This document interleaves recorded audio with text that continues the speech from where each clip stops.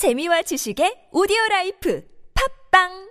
Presidential hopeful Donald Trump. He is also the Republican frontrunner, and for people who follow politics, that does seem like a very surreal situation, especially this late in the game. Now, he's been making controversial remarks throughout the campaign. Some of them have landed him in hot water, but he has always seemed to bounce back. However, this latest comment, including his idea to ban all Muslims from entering the United States and requiring all American Muslims to be registered in a database, have some people wondering, maybe the 15 minutes are up. We're going to get some analysis on this. He is still leading the polls. We're very pleased to have joining us from Birbeck College at the University of London, Professor of Politics, Robert Singh. Hello. Hi, thanks for having me. Well, thank you for joining us, Professor. Now, as I briefly mentioned, he's been saying a lot of controversial things. Remember, in the past, he said something about John McCain's war hero status, various insults hurled against Mexicans, African Americans. What do you, I suppose, gauge with the American electorate, at least with the base of the Republican Party, where he still seems to maintain a relatively high standing among those voters? Yes, absolutely. It seems that all of the attacks on him just actually strengthen his existing support rather than peel it away. So he's clearly really appealing to a very, very strong sense of disenchantment at the entire political class and the political system among Republicans, and in fact more broadly, really. And also, I think, secondly, to this sense that Washington is gridlocked and that it needs some kind of outsider who will speak frankly and challenge the existing status quo. And so I think, to a certain extent, the comments that you mentioned, the outrageous comments he's made, have simply helped to solidify that status. Now, there have been also reports, people who have been close with him, they seem to indicate, yes, he is a bombastic personality, he's brash, but he doesn't really believe a lot of this stuff, and some people will wonder, is he trolling the American public, or is this, as you say, a very shrewd way of channeling this discontent, at least among the right wing of the American electorate?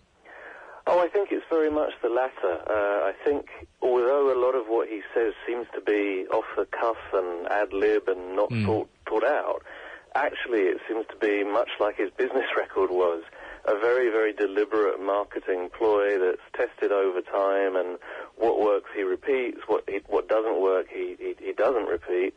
And it is clearly designed to keep him front and center on the news cycle and to keep on challenging the terms of debate, really, because they're being set by Donald Trump, not by the rest of the Republican Party. Now, he's certainly not a policy wonk. He has offered some proposals. They've largely been met with criticism, especially from the left, including that idea of building this entire wall separating Mexico and the United States.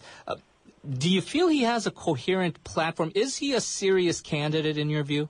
I don't think as yet there's anything that you could dignify by the term coherence. Okay. On the other hand, he is saying certain things which are unorthodox for a Republican presidential candidate. So some of those proposals, for example, on striking new trade deals with China and other nations and taxing hedge fund managers, these are departures from the sort of normal Wall Street-driven Republican economic orthodoxy, and I think some of that is resonating with working-class white voters in particular, who feel that the working and middle-class Americans have been left behind by Republican policies in the past.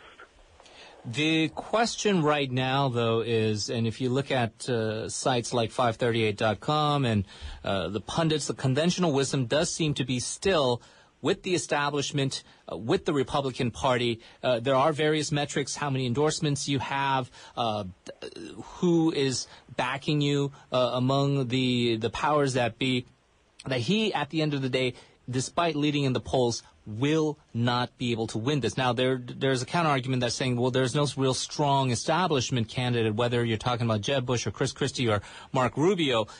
Does he have a chance in your view? Yes, I think he definitely does have a chance because of the way that the primaries are set out.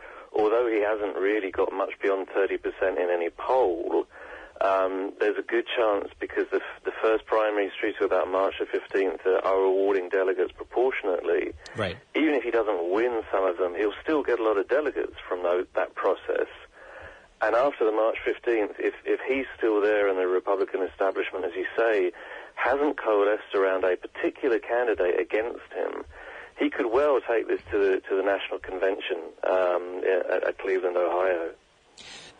You're saying it is possible then there won't be, there will not be I suppose, a coalescing around whether it's a Jeb Bush or Mark Rubio, or some people are saying a white knight like the former candidate Mitt Romney, that we could actually go into a convention without a, I suppose, decided candidate for the Republican nomination?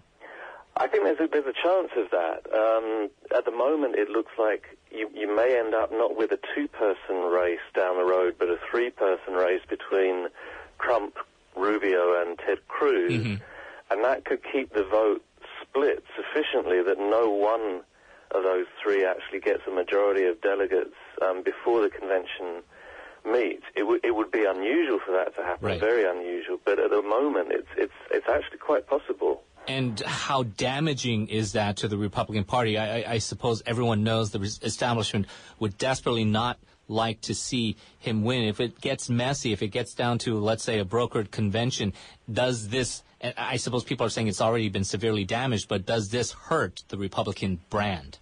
Oh, I think hugely so. I think that the Republican Party's problem is that they can't really win the presidency with Trump as their candidate, but at the same time they can't win the presidency without Trump's voters behind them turning out. So the longer this goes on, the more the Republican brand is damaged, the worse the chances are for the Republicans of retaining the Senate, and possibly even, it's unlikely, but possibly the House too. And so the more weeks and months that pass, the more likely it is that Hillary Clinton becomes president and Republicans down the ticket lose their seats as well. Right. Now, the question then remains, if you head into a general election, regardless of who the candidate is, if it is Donald Trump, and you see that the brand has been tarnished, and this idea that the Republican Party may be doomed to become a long-term minority party, what can the party do to I suppose, recover? Well, there's only really two possibilities. One is the possibility that Trump and Cruz seem to be betting on, which is that you just turn out the white vote much more heavily than ever been done before, which really seems like a recipe for failure. Sure. The alternative, which I think Marco Rubio is based on, is you've got to reach out enough, particularly to the Latino vote, not necessarily to win 50% of it, but to win around 35-40%. Like the George W. Bush level, right? Exactly. Right. And that really going forward seems the only long-term strategy to keep the Republicans competitive, not just for the White House, but for Congress too. All right, very interesting. Professor Singh, thank you very much for your insights. Really appreciate your analysis. Thank you. That was Professor Robert Singh. Soul City News up next.